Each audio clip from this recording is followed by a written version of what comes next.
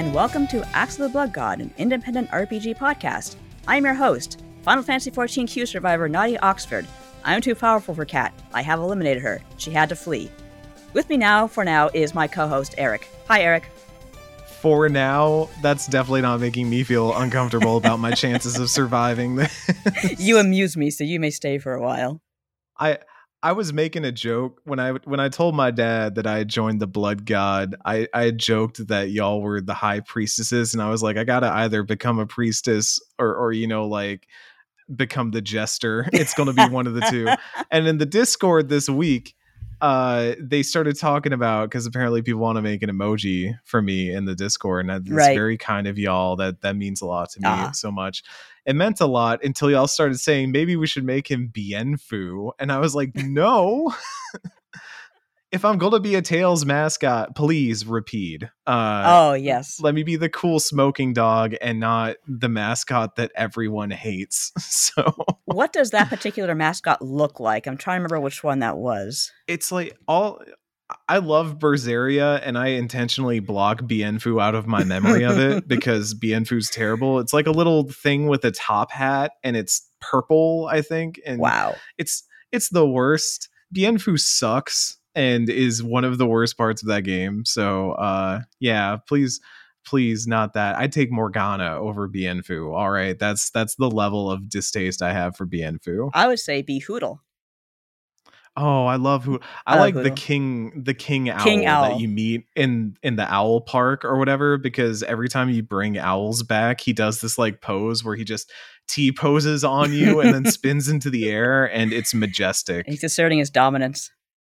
I can't wait. We're going to get to talk about Tales of Arise this week. That's right. Big win for Tales fans. A huge win for Tales fans. We got enormous recognition this time. Yeah, we got mentioned once. This is actually a very special episode because on top of Kat kind of not being here, we have a special guest, Valexia. At the time of this recording, we've already had our conversation with Valexia. It was about LGBTQ plus representation in video games and what's good, what's bad, what the future's looking like. Eric, I think we have some pretty cool insights going on there.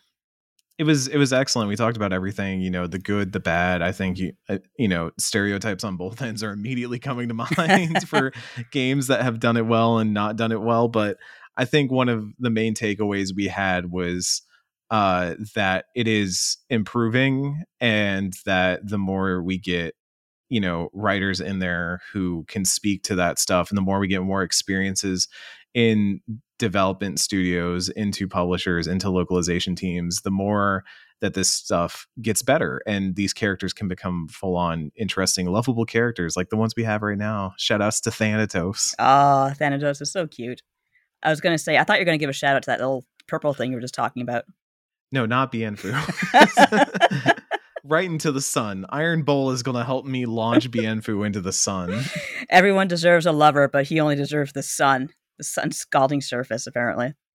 He says his romance will be with the tip of my boot as it launches him into the sea.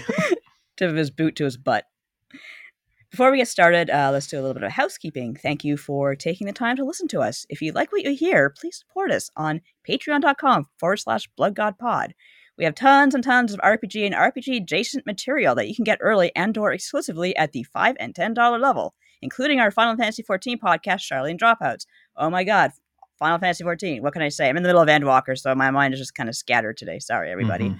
But actually, we have some really cool content planned for the new year, and we will get a lot more into that as the time comes closer. But yeah, we're going to have new shows, new everything, new Patreon tier as well. Please look forward to it.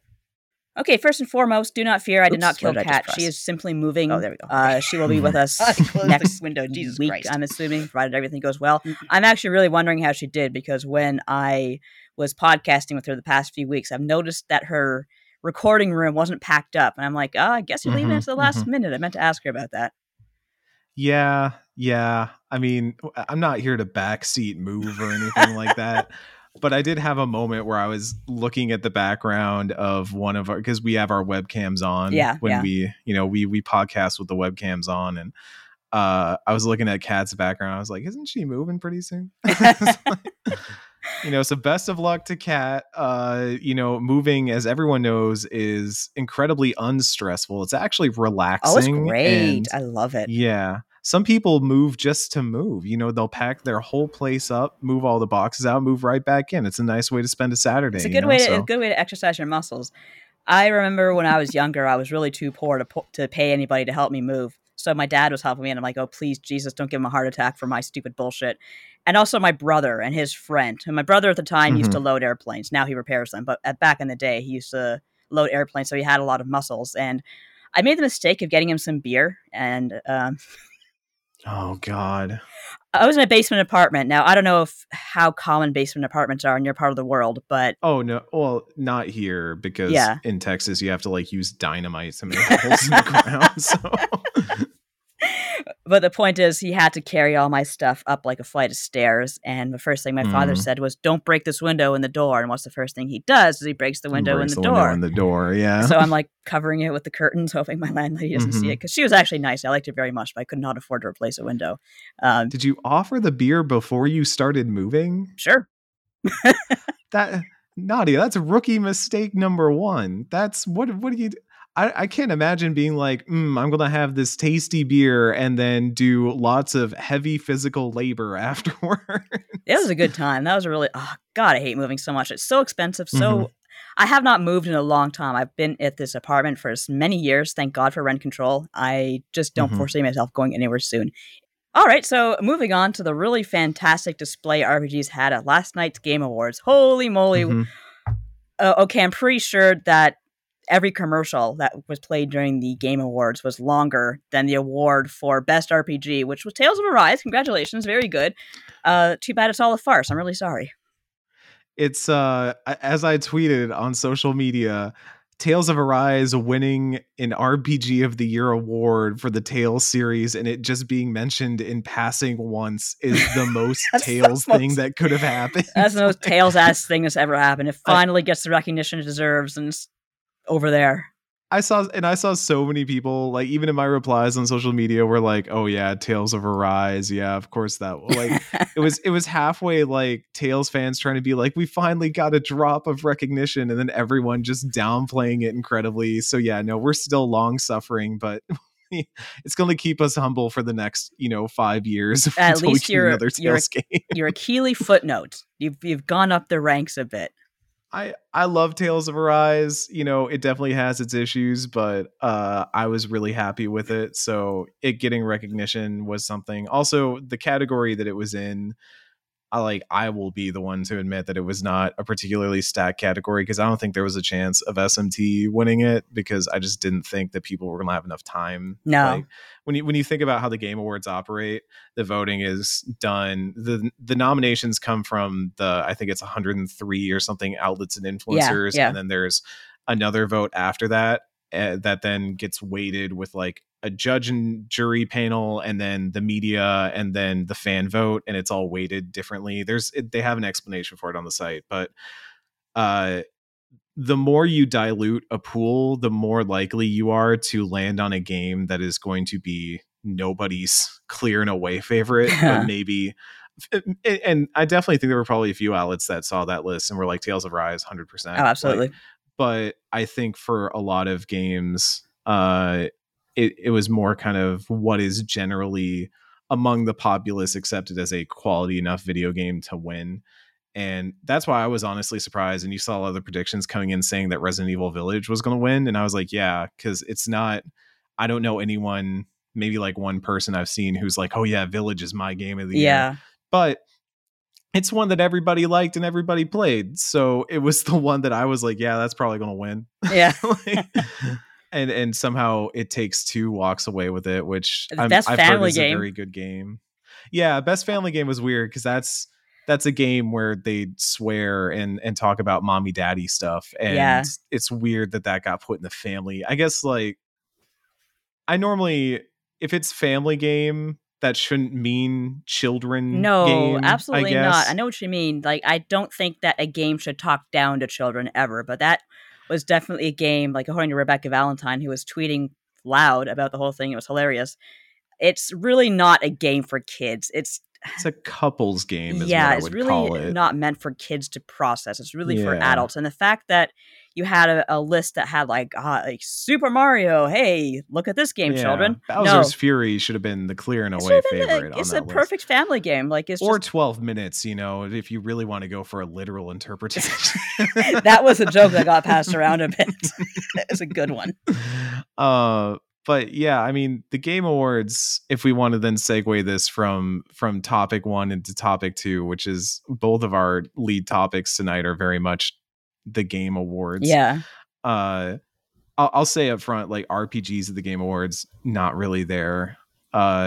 We got an Elden Ring trailer and we got Final Fantasy VII Remake coming to only Epic on PC as far as they've announced right now. And if the front page listing of that game is to be believed, and I personally, in my opinion, think it is, $70 for that game, which is, hey, that's what the price was for Intergrade on PS5. I was going to say, it has Intergrade as well, right? Yeah, so we're going to start to see publishers try to push the $70 game on the PC side, which I think is not going to go very well. But let's find out. Let's find out. Let's replace their stuff with Folgers coffee crystals. Yeah, and I think Game Awards is always a thing that you never want to get your hopes up for. No, because this is a pandemic year, right? Yeah. It's another pandemic year, and game development is hard. And I liked what Neil Druckmann said when he was on stage. He was like, really, everyone who shipped a game this year should get an award. Oh, yeah, like, absolutely. It's a miracle. And so I'm not surprised we didn't see Breath of the Wild 2. I'm not surprised we didn't see the long-rumored Chrono Cross remake. I was surprised at some of the other choices that we'll get to in a little bit. But it was, I think on the whole, it was a very subdued show in terms of reveals outside of a few big surprises that people didn't know were coming. But in terms of RPG stuff, I'm not surprised that there wasn't much to talk about. No, it just, the thing is, the Game Awards, we all know they're a farce. And I don't want to say that because I know that the people who get the awards, I think that's great. I think any recognition for them is fantastic. But, I mean, hell, shout out to Final Fantasy XIV, best online game, of course it is, best community, of course it is. No big surprises there. I'm really glad for the team. Mm-hmm. And God knows they worked for it. But when you have best RPG regulated to a footnote, and not that, like best sound design, things that matter a lot in game genres that matter a lot. I don't know. It just, and then dedicate all that time to, let's put it this way. I could not tell the commercials from the trailers by the middle of that show. I just didn't know. I'm like, is this a new game? Is this a reveal? Did I miss the world premiere thing? Like it was just, I'm just glad I didn't have to cover it. And I'm sorry if you did. Yeah, I did. I'm sorry. It was a long night. There was a point around the Dokev Pop concert that my brain just turned to silly putty. And you can tell because my next tweet, I tweeted that exact sentence. And then the next thing I tweeted was Van Halen, like Uwu plus Van Halen. Because they played some chiptune. It was a chiptune of Jump. Yes. Yeah. And I was like, ooh, Van Halen. And that was my brain was just mush. And everyone just jumped on me for saying I like the Imagine Dragons. Okay, but Imagine Dragons is bad. You know that, right? Like, I don't have anything against them. I'm just like, I'm not out there, oh my God, they're playing, I have to go see them. It's just like, oh, okay, I like Radioactive. I think it's a cool song. I thought it was really awesome that they remixed Corbin's music. Like, God, give us more of that. I was like, oh, cool. They're going to not play their own songs and instead really like highlight some incredible music. It's cool that the Imagine Dragons folks are into Darren Corbin's music. I think that's awesome. I love Supergiant's music. It's been fantastic. And we got to feature it last year with Hades and honoring Bastion, which is one of my like top 10 games of all time. Like, that's great. And then, oh, the misery. Everybody wants to be my enemy. Like, oh, that song. I hate that song. I hate it. Is that one of theirs? It's from Arcane. So that's the theme song to Arcane. So why are they mixing? The League of Legends show? I guess they have to. Because Arcane. And that was the thing. It was like, when I first heard that song, I told someone it sounded like somebody sat down and wrote a parody of an Imagine Dragons song and then gave it to Imagine Dragons. And they were like, great, we got our new song. Great, we got a new song. I actually liked their League of Legends song and I wrote about it and people got mad at me for writing about it. Mm-mm. Mm-mm. You don't like it? Mm-mm. No.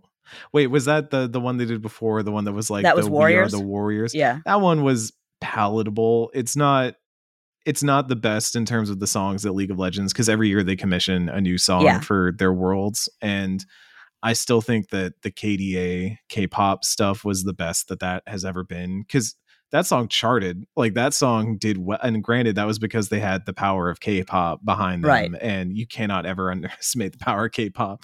But I think all of that just goes to highlight.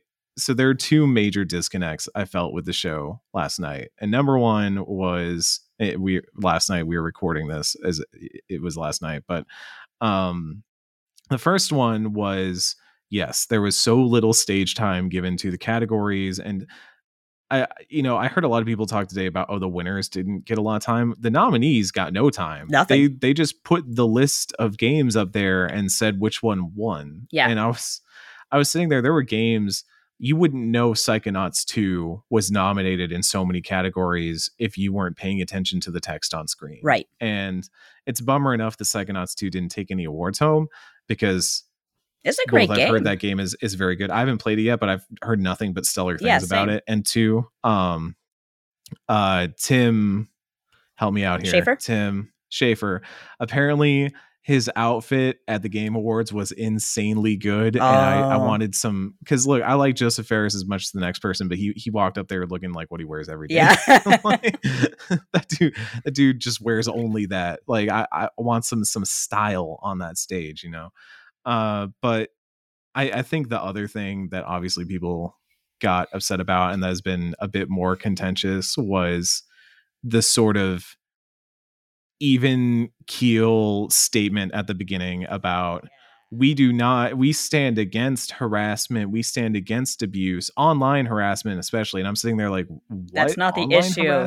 Yeah. He's like, if you've read the headlines, and I tweeted this, I was like, just say the company's names, like, just say it, Jeff. Yeah. Like, I think it doesn't do a lot. And so I listened to a Twitter Spaces this morning that Keeley did, that was kind of a post-show thing, and someone asked him about that. They were like, why did you not specify Activision Blizzard when everybody knew you were talking about Activision Blizzard?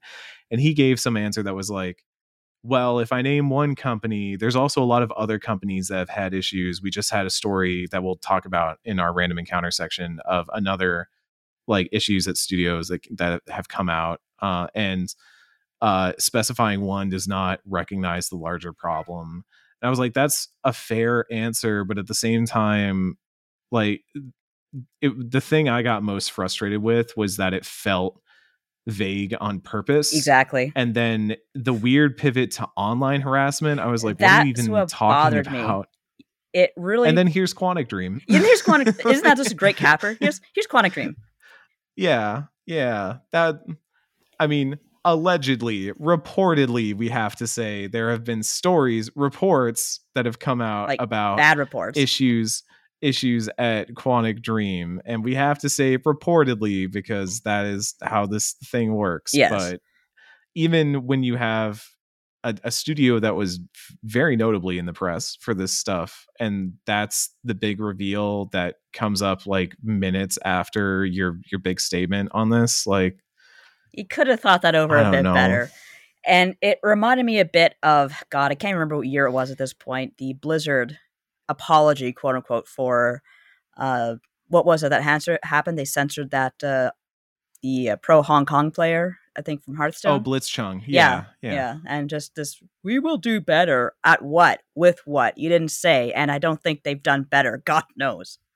Something that came out in the Bungie reports today, shout outs to Rebecca Valentine, friend of the show and over at IGN, was one of the employees that she talked to for the piece said something like, we're just sick and tired of people making statements and saying they're improving. Absolutely. Like, listen and act. Don't just make statements and posture yourself over and over again, because that's, to me personally, not addressing this stuff head on and making an attempt is how you stop giving cover to a lot of this stuff. And at least Keeley got up there and said something, but even then, the way it all happened made it feel like he was forced into that because of the interview quote that went around. And he's a grown man giving an interview. He knew what he said in that interview. And I don't really ascribe to the notion that like things were taken out of context, because the context was right there. Yeah. It was the interview. But it was like, you need to stand up and say something, because the thing about the Game Awards is, with all the glitz and glamour, with all the massive stage in the middle of LA and everybody flying out there and all the production and stuff, means that it is one of the most public facing shows that we have of the actual industry. Yes. If you think about games in general, E3 is still the big one, and E3 is still probably the most public facing, but Game Awards is the most public facing the industry itself gets, the devs, the people that make the industry up. And if we're not representing the change that we want to see there, then what are we even doing? Like, you have to acknowledge that you have that power at some point, and you need to at least wield it with a bit more, awareness of what you are, or at least don't pretend like you're not going to. And so I'll end my rant with shout outs to there were people protesting outside the convention hall with signs and stuff supporting the folks at Raven Software and Activision Blizzard who are currently on a work stoppage. That's the sort of support that I like to see. That's people getting up and doing something. So shout outs to them. Yeah, I'm really glad that's all going down. I'm really glad to see that unionizing, because clearly putting this in the hands of managers and leaving it there is not doing a thing. So, got to get noisy, I suppose. Can you imagine if Kotick's legacy is starting a massive labor revolution within the games industry? Well, maybe then he'd finally have something to be proud of. Yeah, that's the... I mean, look, those union authorization cards are going around. Yep. And there was the message that went out this morning that was like them being like, please don't unionize. Please, like, Mr. Obama, I'm drowning. Yeah, please don't. Good luck with that, Blizzard, Activision, and everybody. But yeah, it was just to wrap up about the show. It was fine. As you said, I guess I should take into consideration it was a COVID year.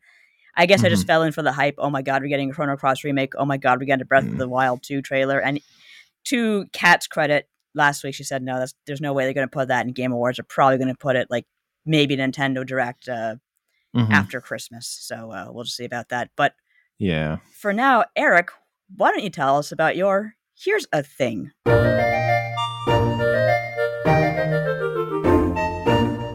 I got a thing. So the one thing that the Game Awards was good for was giving me a thing to talk about. Oh, good. Because this morning, woke up, poured a nice hot cup of coffee and sat down and played The Matrix Awakens, which is a new Unreal Engine tech demo that they officially unveiled during the Game Awards last right, night. Yeah. And so for those who don't know, I love the first Matrix movie. Like that's a top 10 all-time movie classic for me. It's so good. But I kind of it's been a while since I've seen the sequels, but I'm very excited for the new movie. So I sat down over the last 2 weeks and I watched all three of them again. Number one, still, oh my God, I would watch it again right now. I'd put that movie on right now and go watch it. But the second movie, it's got some ups and downs. Sure got some weird orgies. Yeah. Oh no, that scene. Well, honestly, it was weirder that there wasn't more going on, because it was supposed to be like Last Night in Zion, and I was like, only Neo and Trinity are sneaking off. Yeah, okay, sure. But everyone else is dancing in the mud. Third movie, I don't even know what happened in the third movie. I'm still confused by it. Like, I don't even know what really happens. Machine God, Phil, Agent Smith with light. I don't know.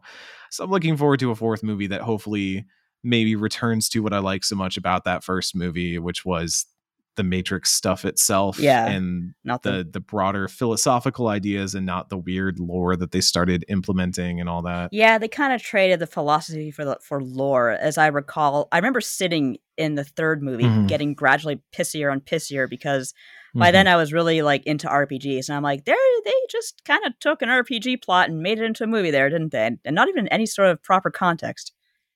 Yeah, they were like, this movie that everybody loves because it's got all this sort of three-body problem, Plato's Cave, sort of high-minded philosophy going on in the middle of what is like a silly action movie.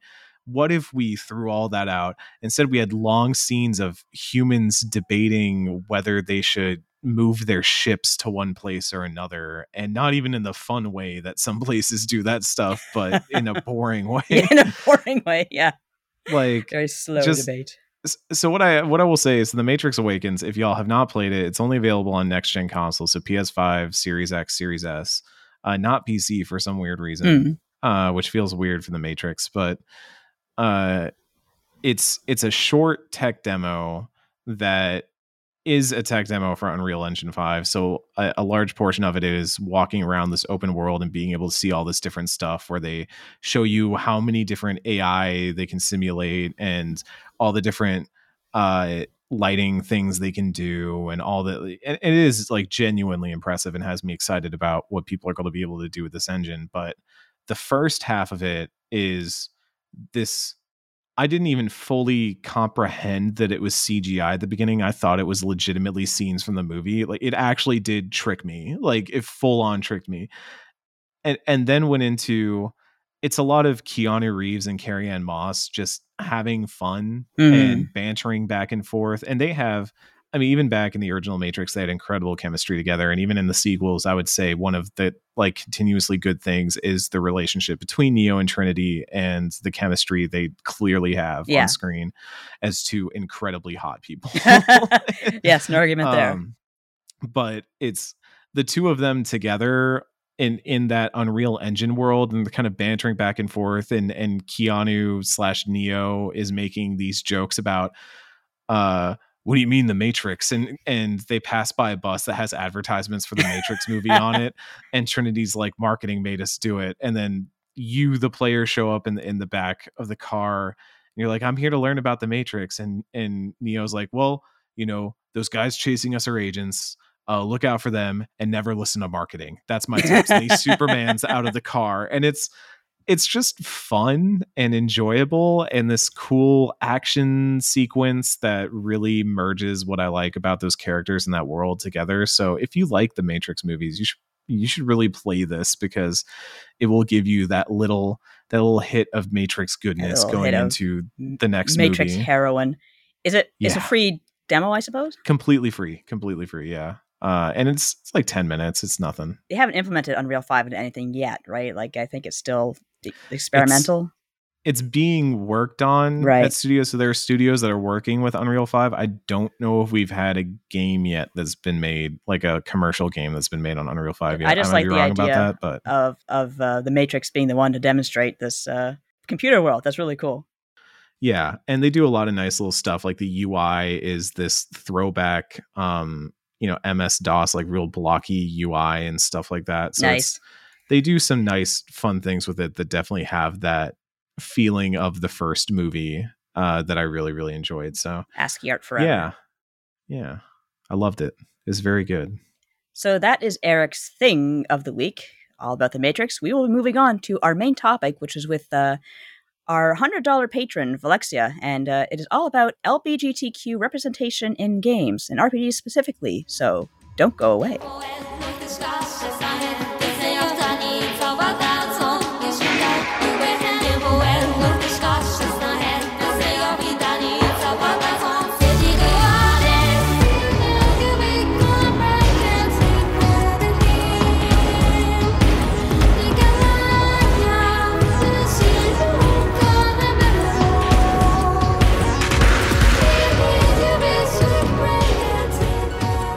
So joining us today for our main topic, which is LGBTQ plus issues in games, is our $100 patron, Valexia. We're very, very honored to have you here, Valexia. Thank you so much for joining us today, and thank you for choosing a great topic. This is going to be very, very interesting, I think. Why don't you tell us a little bit about yourself first? Like, how did you get into RPGs?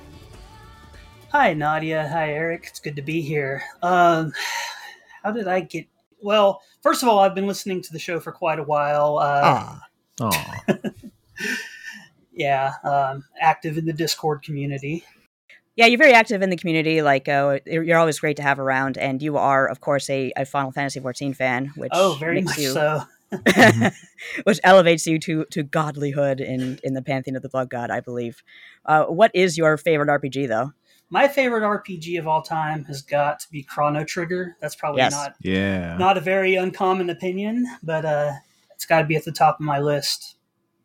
Are you, at the time of this recording, we just got over the Game Awards. Are you disappointed that we got pretty much nothing in the way of anything? It was terrible. It was absolutely terrible.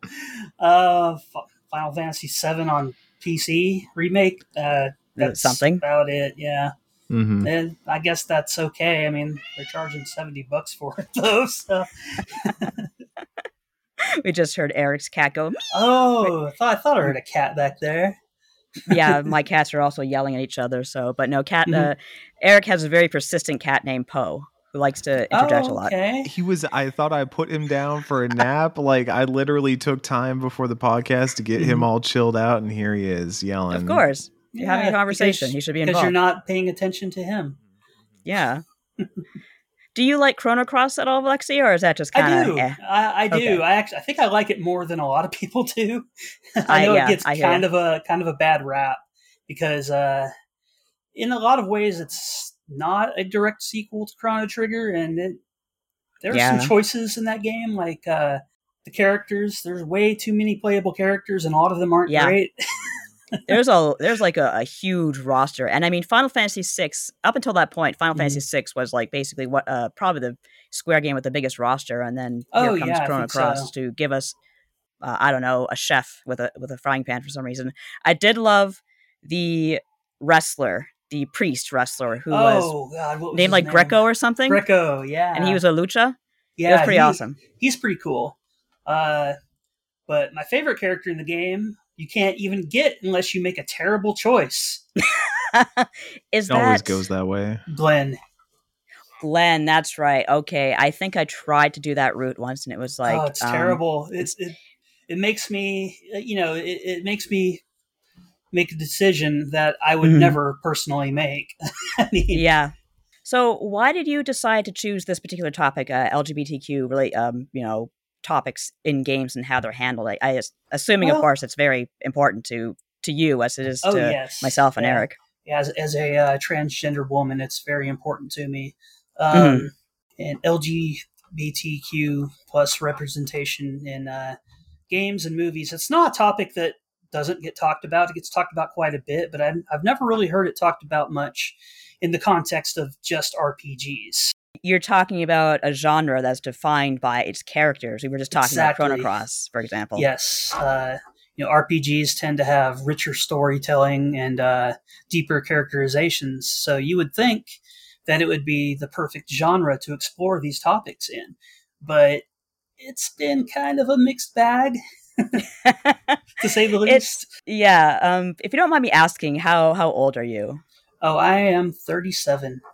So you're around my age. I'm 41. So you probably remember, I wrote in the notes about how in the 90s we were getting there in terms of, okay, it's acceptable to say you're gay, but we really weren't there yet. Right. And you had things like Pet Shop Boys pretending that Go West is a song about fleeing the Soviet Union, which was pretty much on its way out anyway. Like you could by that point, you could have sneezed on the Iron Curtain and would have fallen over. But here come the Pet Shop Boys. Are totally not gay at all, guys. They weren't fooling anyone with that. No, and I mean, don't get me wrong, they're absolutely amazing. I think they're one of the best bands ever created. But no, they I guess that's what you had to do back then. It was a little different maybe for me because growing up in Canada, we had Kids in the Hall, but it was still, I had the exposure a little earlier, but it still wasn't okay to say, hey, everyone, I'm gay, unless you were Scott Thompson. Right. Yeah. I've had these feelings for a long time, but only came out a few years ago because I've lived most of my life in the American South. Right. Yeah, it's kind of a touchy subject. I'll be honest with everyone here. I'm cis and I'm maybe I don't know what I am. I don't know what my label is. And that's okay. As I get older, it just becomes the case. And I'm comfortable with that. I am me. I am what I am, as Popeye would say. So I certainly don't have deep roots for an identity, but I can understand how basically my parents always made it clear, look, if you're gay or anything, if you're whatever, we don't care. You're still our daughter and we'll always support you. But even then, I would have been terrified to come out because, your parents they love you and they cherish you, but maybe they say something sometime that makes you wonder, okay, should I, are they going to, reject me if I come out to them? So imagining what you must have gone through, that takes a lot of strength.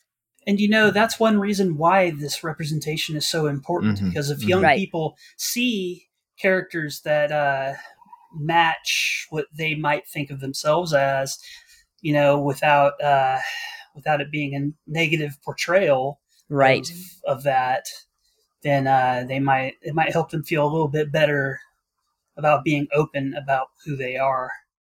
Yeah, that's such a huge thing that, like, I know people who have kind of found themselves thanks to games like, Mass Effect, games like Dragon Age, that let them explore pieces of themselves that they can't safely explore wherever they are, or just haven't even thought to yet, and learn things about themselves. And that's one of the things about, we say RPG a lot. We maybe don't think about what that acronym means broken down. It is role playing, and it allows that level of learning a little bit about yourself in the process. And it, if done well, can provide a format for that, can provide something for you to explore who you are as a person and learn things about yourself, or just be yourself a little bit in a video game.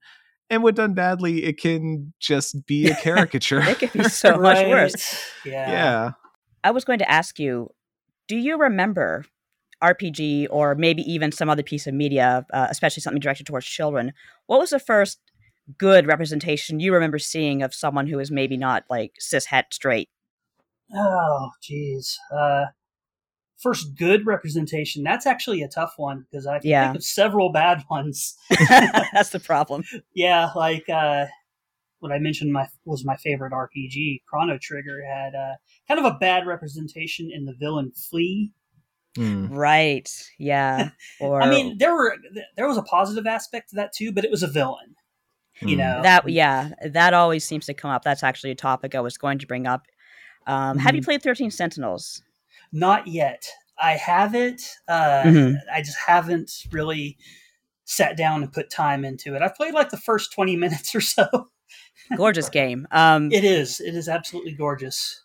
It's RPG adjacent, so I think it counts, and it's just an amazing game. And in that game, though, there is a character who is, mild spoilers here, very genderqueer.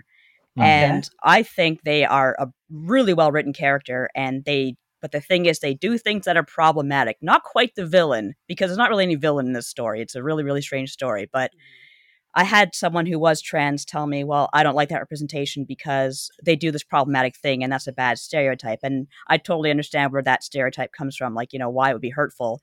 But then to think to myself, well, it's not like they did it out of pure malice to be like, look at my scary gay body to everyone or whatever. Like, there's no panic in it. It's just, they're a mastermind. And I was just wondering, like, for anyone, like, where do you draw that line between, okay, it's okay to write a problematic character without falling into those really terrible, stereotypes from the past? It's a balance, isn't it? It is. It's kind of a tough balance to make, because, we want good representations, and but we also don't want to say that queer characters can't be villains either. Right. That's kind of the thing, yeah. That's the tough thing to balance, is that, you go play games like The Last of Us and things like that, and you do run into those topics where you have to navigate around the idea of, there are some bad, even among just any kind of representation in games, you run into a lot of things like, fridging and things like that, where it's a storytelling trope that's easy to fall into, and you don't want to treat your material like it's too precious to mess with that stuff, but you also want to have good representation. And I feel like more and more, I think the response to that has just been to have the representation, and to have it not feel like it's, okay, we have one character from this background and one character from this background. Yeah, like the Burger King Kids Club. Yeah, where it's like, okay, we've checked some boxes, but instead you're just creating a cast that feels naturally alive, that feels naturally like part of a world, and doesn't feel that way of like, oh, this character's whole personality is this, and they represent this in this game. They have to be more of a character than just their sexual identity is not their entire personality. And actually, to answer your earlier question, Nadia, I think one of the first characters I can think of that stood out to me as a positive representation, even though this character was not intended to be viewed as a queer character, was Ferris in Final Fantasy V. That is actually a character I have heard mentioned from people who are LGBTQ and a little bit older. They mentioned that Ferris is one of their the first characters they really kind of glommed onto for that exact reason. Right. And even though the character isn't really put forth as a true transgender character, I mean, they do refer to them as female through the entire game, I believe, other than when you first meet them. But yeah, it stood out to me a lot, and first time I played it, the character really spoke to me in that kind of way. Like, yeah, and Ferris is pretty badass. She's the leader of the pirates, isn't she? She is. In 5, yeah. And just in case you haven't played 5, to recap, Ferris was, I won't spoil exactly who she was, but when she was a baby, was it raised by pirates who raised her as a man? Or I can't remember exactly what happened. I believe that's about the gist of it. They don't go into a ton of detail about that, but... No, but she was raised to be the captain of the pirates, and she does present as a male at first, and she has a really cool sea dragon. Yeah, and she does not care if people think of her as male. So. Yeah. Oh yeah, and she has a badass sea dragon, and having a dragon companion is always a plus in my book. I agree. You can never really go wrong with that. I know that Game of Thrones kind of ruined it a bit, but I still think it's an awesome trope. I guess if we're going to talk a little bit about the bad, we have talked very extensively in the past about Persona and how they've messed up pretty badly. But have you played 5? I don't remember. Yes, I haven't finished it. Okay, but you have met the character of Lala in the Red Light District? Yes, I've met Lala. At first, I didn't think they were going to handle that very well. Because of her, basic appearance and the voice clips. Very few, but they're there. Made it think like it was this is gonna be another stereotypical, off-putting trans character. But no, she is actually very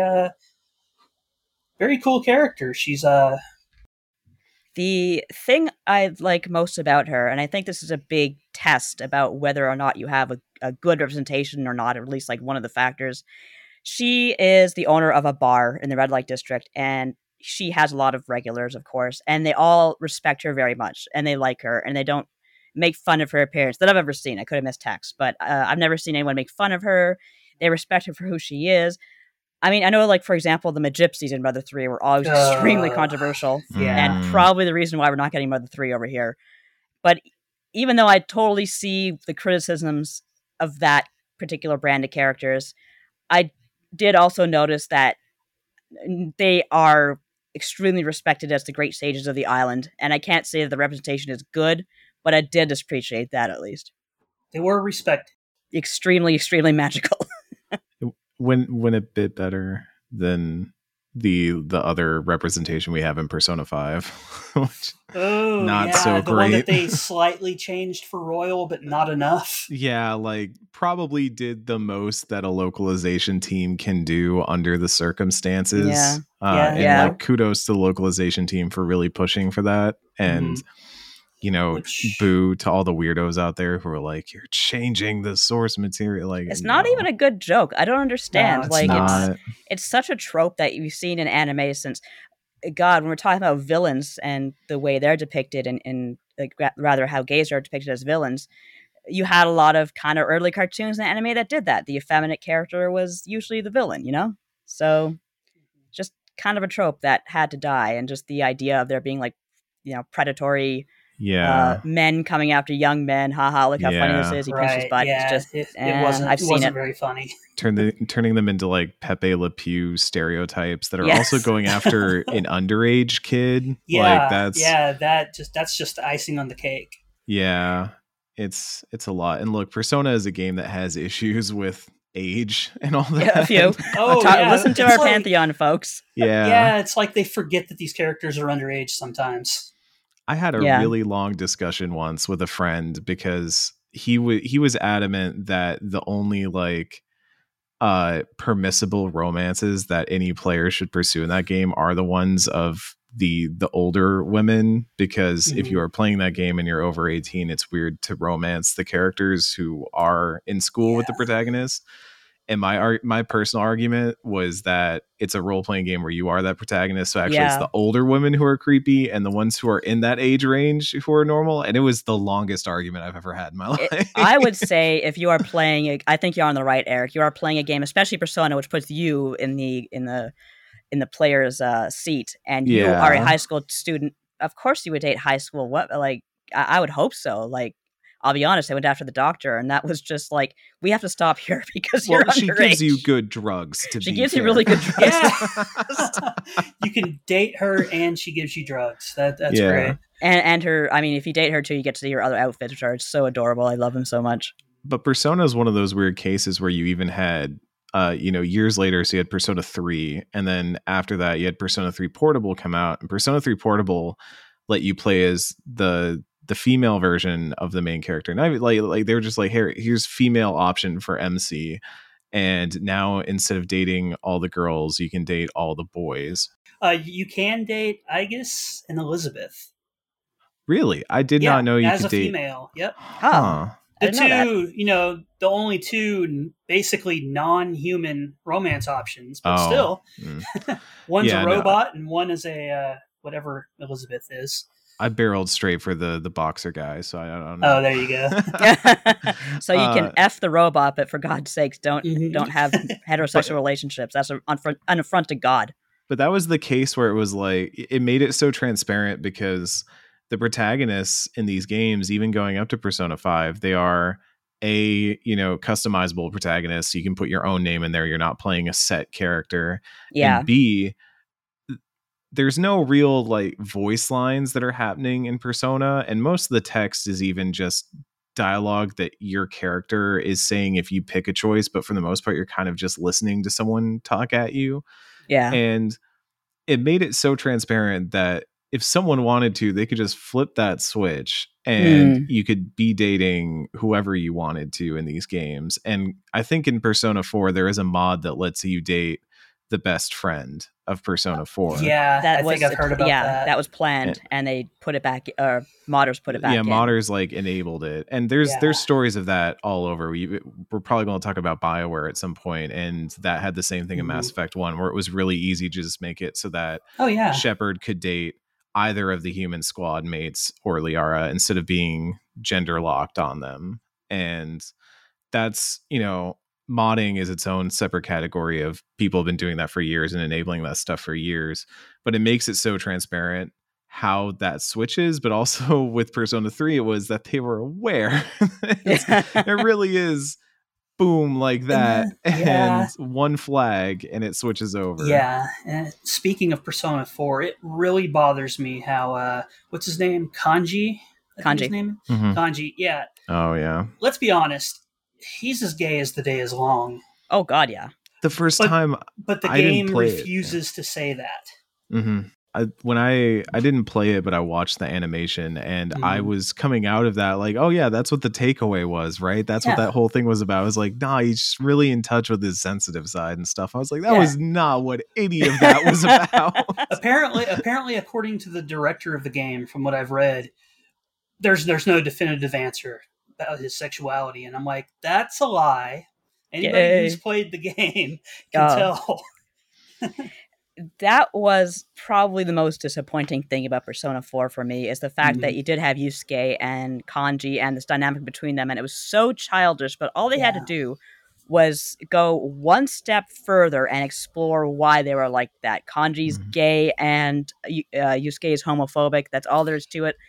Let them work it out. They don't have to be a couple, but they have to work it out. Don't just let it linger like some stupid juvenile joke. One thing I've noticed about JRPGs in particular is that they're generally okay with saying a female character is gay, but not a male character. Yeah, I've noticed that a lot in Falcom's games. Mm-hmm. Yeah, Falcom has been kind of bad about that from what I've heard. Falcom has lesbians just hitting at each other like no big deal, but then again, Adol and Dogi are totally married. I think even the creator of the series is like, they're pretty much husband and wife, which it matches. To me, they're together. Mm-hmm. But yeah, you don't get. I think Cold Steel tends to kind of have a lot of women together, but rarely men. I think there is, but the ratio is not there. Right. Even you stumble into stuff like Fire Emblem, and Fates infamously had some issues with that. And right. Three Houses was better-ish, like better by the standards of Fire Emblem set before it. It seems like they still focused a lot on the as far as queer romances go with females. Yeah. I think there was like 1 or 2 male romances in that game, and then the rest of the queer romances were female oriented. And it was with like Edelgard, a main character in that game. And I'm sorry, but I was playing male Byleth and going right into the Golden Deer and like, what's up, Claude? How you doing? Yeah. Someone get to mod in that game, please. That desperate little please at the end. Maybe one day. Yeah. But I mean, on the same, I feel like it's easy to look at Japanese games and say like they've had their issues. They've also had some of their triumphs, like maybe not necessarily in JRPGs, but The Missing, which was I always get these 2 creators mixed up all the time. Suda and Swery. It's Swery. Mm-hmm. Yeah. I previewed that game at I think the last PAX. It's an excellent little game that I've not finished it, but I've heard incredible things about it from people who found it to be a really good piece of representation and a good piece of fiction about a character. Another really good game for as far as representation of transgender characters goes. That's not an RPG. It was Celeste. Yeah. That's right. Yeah. Which shout out to Toronto studio there. Yeah, and the main character, Maddie, was not even designed as a trans character in the beginning. Mm-hmm. But no, it was revealed later, wasn't it? It was revealed later through some cutscenes, and it's not just thrown out there. It's just right. It's still part of who she is, but it's not like subtle, but it's there. Yes. Yeah. And the developer of the game, she discovered that she was transgender through the process of making this game. Yeah, Maddie I think Thorson, I remember reading that. Yeah, that's pretty incredible. Just kind of discovering yourself through a game you made. That's pretty cool. Exactly. Yeah. So I thought that was pretty cool. Not RPG related, but still really cool. No, it is a sign that things are getting better. People are learning lessons, and that's really all I can ask out of people sometimes.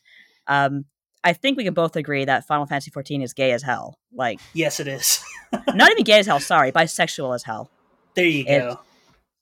It's that's the game that taught me the term "dip the wick." I'm like, wow. I thought I knew everything. Thank you, Final Fantasy XIV. This has been so enlightening. That's terrible. There's a lot of hidden little nuggets in that game like that. You're reminding me of that time that I think we were about to head into a holiday break for US Gamer. Oh, that was great. And we were all logging off, like we're all leaving for the break. And right before we were leaving, I remember you DMing me and being like, hey, I got this piece. Can you edit it for me real quick? Kat said to like toss it away. I was like, yeah, sure, whatever. I'm about to bounce, but take a look at it. It's that FF14 is incredibly horny article. Yeah. Yes. And I'm just sitting there like, why? Of course, this is the last thing I have to do before I leave. You sent me a DM like, Nadia, don't do this to me. That's a great way to start the holiday break. Yeah, that was when I first started playing, and I realized, wow, this game's like just is straight up front about gonorrhea. I actually really respect that. It's it's great though, and there are multiple openly gay NPCs in some of the towns. Idleshire has a Row and a Lala who are gay, and I'm just like, oh god, that poor little guy. I hope he doesn't bottom. I really, really worry for him. Mm-hmm. Oh no! But no, it was a cute story where they have the moneylenders after them, and little guy's protecting the big guy because that's who the moneylender is after. And yeah, they were just. And the thing I like about that, it wasn't just like coy. It was like, oh yeah, he's my partner. I love him. It's just, I'm gay. I love my partner. Like anyone else would love their partner. It's not that big of a deal. Plus, there are several major characters that are obviously horny for the Warrior of Light, regardless of their gender. Poor G'raha Tia. He's so desperate. Yeah, poor little boy. G'raha's got it bad. I feel like one of the other developers that always comes up when you talk about representation in games in this is BioWare. And I think it's probably worth mentioning them here because I think they get a lot of credit, like due credit nowadays, especially in terms of romance and having romance options. Yeah. Not always that way. No, I was wondering about that because you guys are more familiar with early BioWare. Yeah. I'm still offended you can't date Rex or any Krogan, but I can't deal with that. There is one element of, even when it is like romance in these games, you are constantly romancing characters that are, there's a whole rabbit hole to go down of the Asari are treated as kind of this agender species, but they are consistently given like feminine characteristics, feminine appeal, and that's a really long, deep rabbit hole to fall down. But it is. And, you know, generally they're pretty good with representation now. But there's one really negative example from a recent game, and that was in Mass Effect Andromeda. There's an NPC that's transgender, and they didn't handle it very well because the first time you talk to this character, she dead names herself. I'm trying to remember which character this was. I haven't written it down. I don't remember the scene or the character's name, but was that the one where they said, like, I decided so-and-so wasn't me? Yeah. Yeah, that it was just very clumsy, as I recall. Extremely clumsy. Okay. Oh, Haley Abrams was her name. Yeah. Apparently they vaguely fixed that remember in a patch. this character. Yeah, so I played it after the patch, so I didn't even know about that. Because, like, hey, you know, I don't know you, but here's my life story, and hey, I'm trans, and that's like my entire identity. Isn't that great? Yeah, I mean, there was a similar dead naming issue with Catherine, and that was one that I dropped into like the bad column. Was like Catherine had its own problems at launch, and then it had even more problems when it did the full body release, to the point that like I know a lot of Catherine fans who just don't I prefer the original to full body. I can't play full body because how bad that whole representation is of that new character. Yeah. It seriously makes me wonder what Persona 6 is in for, because Catherine Full Body demonstrates that the team still isn't quite there with trans issues, but then Persona 5, like we said, had the character of Lala, which is pretty good representation, but you still had the gay panic in there as well. It's just going to be, I don't know, a grab bag of disasters or wonderful things. Right. And, you know, Persona's had good and bad representation now, and they're not alone in that. And you're probably going to hate me for bringing this game up, but Cyberpunk 2077. No, I've heard this before. I have heard this argument before about characters like River. And bad representation in one game. I mean, we have a trans character named Claire, who is a really awesome character. You go through an entire quest chain with her where you're street racing, and it's really fun, and the character is really well written. But then at the same time, you have some really disgusting advertisements. Fake advertisements for products in the game that they're just very unpleasant. You've probably already heard about all that. Yeah, they went for like an edgelord take with all the ads, and it just did the opposite of whatever they intended it to do. Exactly. The thing that bothered me about that most is that, okay, they made a mistake, and we were just talking about how BioWare made a mistake, and they fixed it. And Cyberpunk's team, as I recall, doubled down on that on social media. It became a whole thing that it didn't need to become. Whereas, like, you could have learned from the criticism, because there was a lot of good stuff there. And not everyone is there screaming at you and calling you terrible. There are tons of people who are saying, look, this is why this isn't the best idea. Here's what you should consider. And that's not offensive at all. That's just, you can put on your big person pants and take that kind of criticism. They could have easily fixed it. I mean, they could have easily fixed it in 2 seconds and said, sorry, we'll do better. I don't know how easily they can fix anything, judging by what's been fixed so far. But I think CD Projekt Red kind of struggles with these issues anyways. Yeah. Because if I can talk briefly about The Witcher for a moment. Sure, of course. The character Ciri, in the books that the games are based on, she is very clearly bisexual. Mm-hmm. She's had relationships with at least one female character and several males. Mm-hmm. But as far as I know, in The Witcher 3, I think you can have her say one thing in one conversation that says, oh, I really like women more.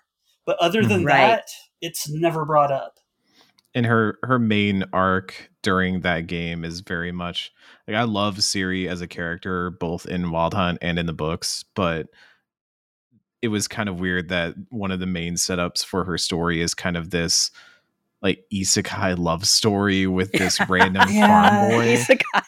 It was like Right. she pops back into the world and meets a farm boy and like falls in love a little. It's hard to tell whether it's like a sentimental attraction. The dude is definitely like really into her, but it's hard to gauge whether the game wants that to be like platonic or not. And that was like the one part of that story that I was, eventually they get to the point where, spoilers for The Witcher 3, like there's a huge slaughter and all that, and Ciri gets really upset and all that. It's kind of a driving force for her character. But I was like, well, they killed the boyfriend this time. I guess that's a step forward. So, right. Like, we remove that variable. Yeah. That equation. Like, it was a weird plot line. And like CD Projekt has had issues with just in general, like trying to balance the idea of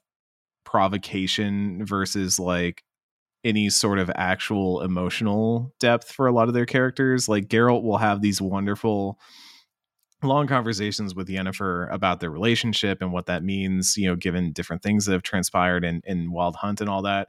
But then you play The Witcher 1 and you're getting trading cards for having sex with women, and it's that was so awful. That was so awful. It was really weird. And granted, they're not the only RPG that's ever done that, but Geralt's whole the way he acts towards women in the first 2 games just isn't great at all. Yeah, I feel like the Witcher TV series handles it a bit better because it is more supposed to be like he just is supposed to be that wandering Ronin type character of, doesn't really have attachment to anything. Right. And instead they like with at least the first 2 games just kind of took that as license for him to just anything that moves. Pretty much, yeah. I mean, don't get me wrong, characters should have flaws, and that's a valid flaw for a character to have, but they focus on it so much.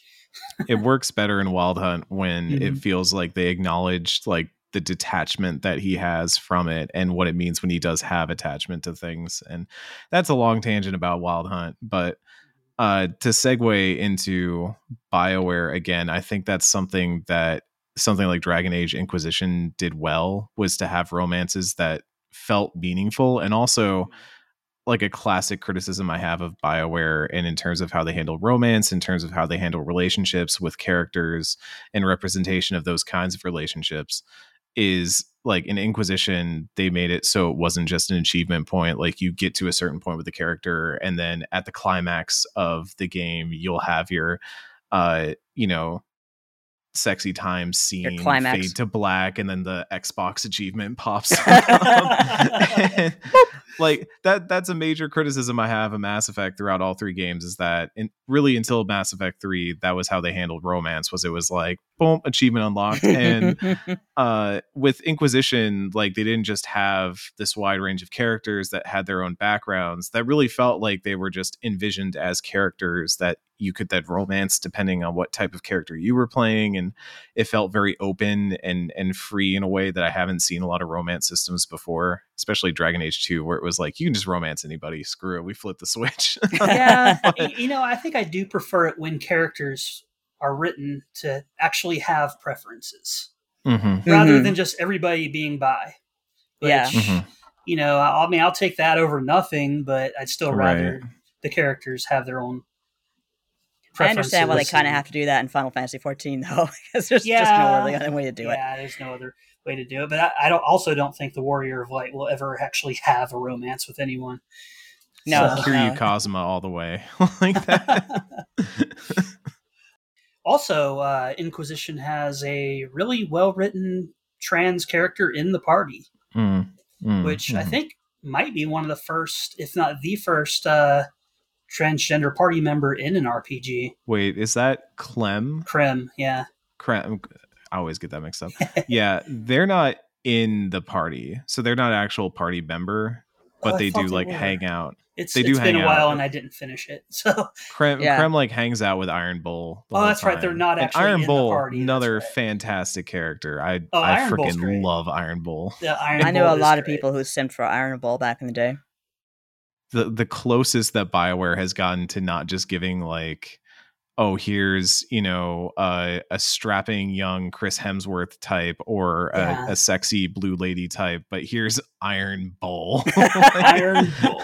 Yeah. It doesn't he look like Tim Curry in Legend with the huge horns and the just a little bit, yeah. I could kind of enormous. Yeah, I could see the. I could see I could see where the line gets drawn. Yeah, but I was just gonna say like that the romances in that game I think work incredibly well, not just because they have those characters who have their defined backgrounds, defined preferences, defined sexualities, and even just the way they approach romance is very different. Like Cassandra is a very different romance from Josie and all that kind of stuff. But the romance is not just the scene. In fact, for most of them, like with Iron Bull, you can have sex with Iron Bull and just leave it as a fling and be done with it and move on.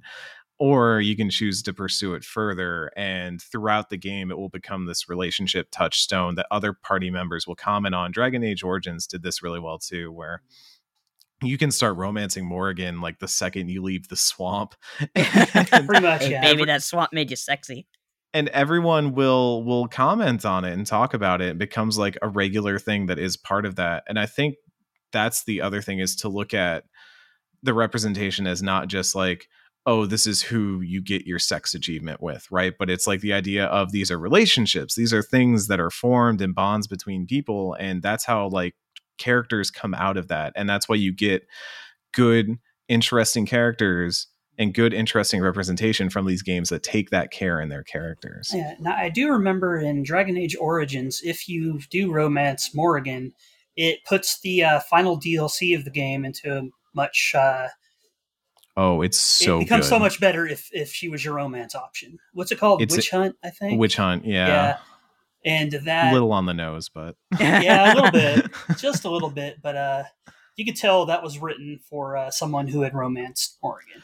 Yeah, and not only does it set up not just like Dragon Age 2, but Dragon Age Inquisition as well. But I think it was one of the earlier ideas that you saw of BioWare treating that series as like an anthology where these characters are going to evolve, and those choices can carry over in cool, interesting ways. And I used to give, so my co-host at Normandy FM, Kenneth Shepard, is a gay man, and I used to give him crap because when we got to the end of playing Dragon Age Origins, he was having to make the choice that you have to make, which is you can get out of dying to kill the archdemon if you do the demonic ritual with Morrigan, which involves sleeping with Morrigan.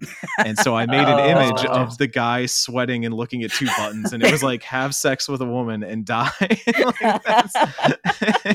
That kind of reminds me of they handled this terribly. Assassin's Creed Odyssey.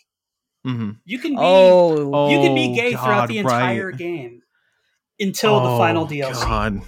Yeah. And then you have to marry a member of the opposite sex so you have a child. Because so the bloodline, because it's not Greek mythology, and you can't just find someone on the doorstep. Like people dump their babies. All the gods, all they did was dump their babies. You can't adopt. You have to have it by blood, I suppose. Yeah, This is a series with aliens and devices that can control minds. But we have to make sure the bloodline can continue in a scientific manner. They make a point in these newer games in Origins, Odyssey, and Valhalla, and I think they went back and like changed something about that. I can't remember what it was. I haven't gone back and played it myself. I know that there was a big outcry and that there was a change that happened, but that series had gone out of its way prior to that to set up that, okay, we're past the whole Ezio is the descendant or Desmond is the descendant of Ezio. And so that's why he can see all this stuff. Like they basically got to the point where their PlayStation, essentially, you know, the Abstergo game console or whatever, could be used and anyone could explore the genetic material of anyone so long as they had the right items. I think as of Valhalla, as long as they have DNA from the person, it doesn't matter. Anybody can use it. And you would think they just write that in, because otherwise Odyssey, I loved Odyssey because you could just roam around as Cassandra and be an absolute disaster of a Xena. And it was such a, like, it was the Xena RPG that never got made. Exactly. And I loved it for that. But they dropped the ball more than Origins. I would give a shout out, like, just to wrap up here, I want to give a shout out to Hades. I think that was great. Thanatos, come on, he's a mess. What's her name? Meg, of course. Like, and I love the fact that you're with both of them. Who cares? We're Greek gods. We don't give a damn. All we do is sleep with each other, and it's just, Thanatos, you stole my heart and killed it. And Dusa wants to be your friend.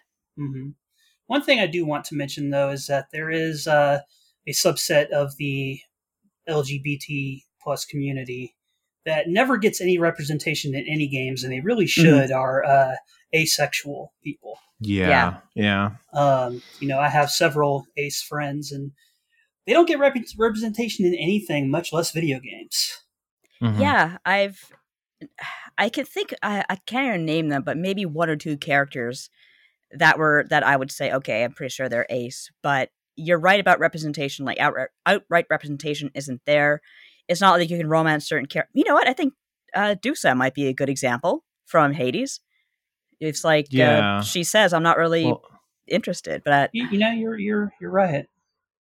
But it's a case of that stuff is still something that like we're all learning on. And part of that is like, not to say that we're starting a revolution in the games industry or anything, but hell yes, we are. It is a lot of like older writers and older designers and stuff having to either learn and adapt with the times, or for new voices to enter into the writer's room. And I'll say at companies like BioWare, like, many other RPG developers, you are starting to see more of those voices speak up and more of those voices get involved, and really, like, that's not going to be the balm at the end of the day. That's not the silver bullet. And as we've seen in headlines recently, there's still a lot of work to be done just in getting people in the door and feeling welcome and safe and included there too. Yeah, but that's a problem.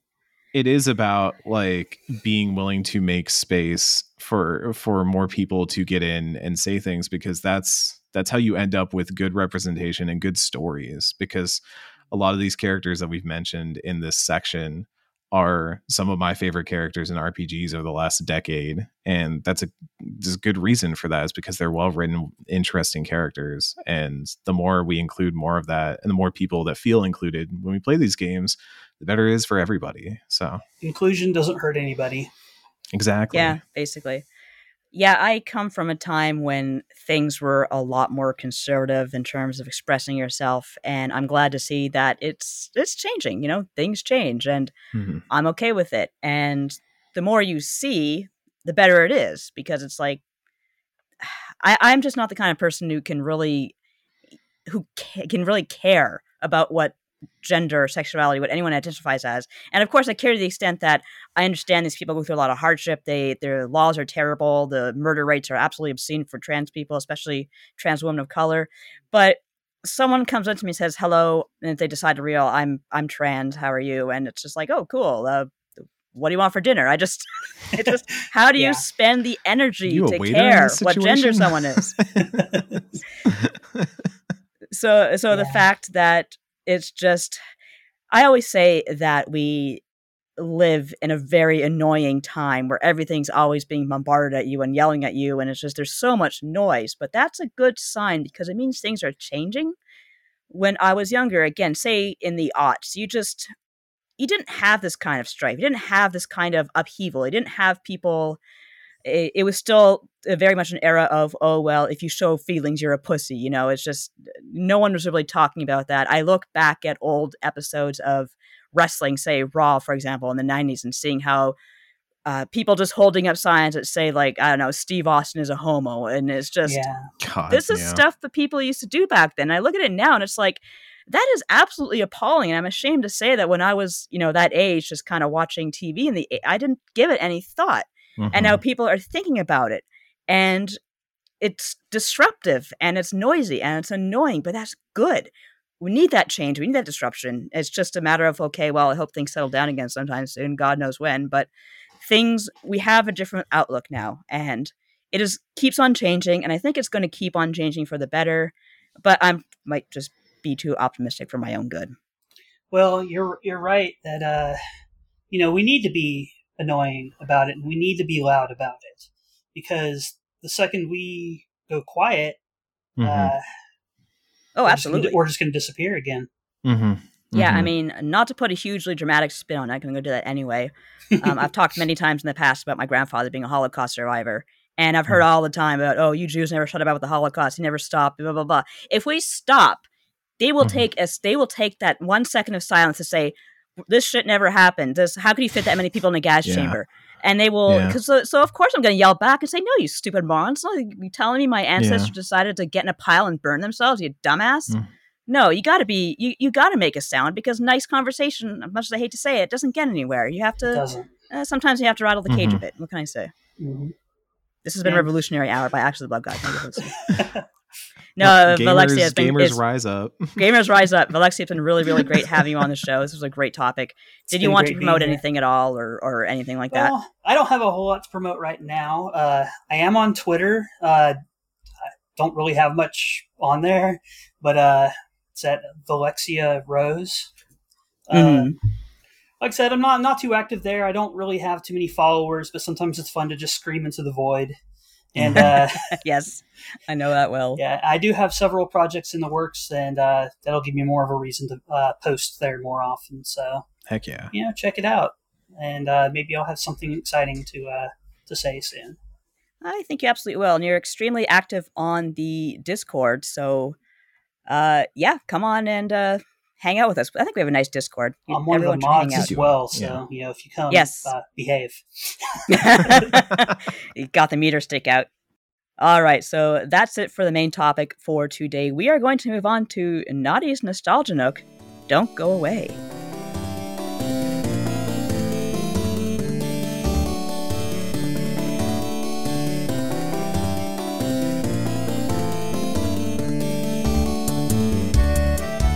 Okay, we are back with Nadia's Nostalgia Nook, and goodness gracious me, I was just thinking about the time. This is how all my bad stories start. I was thinking about the time.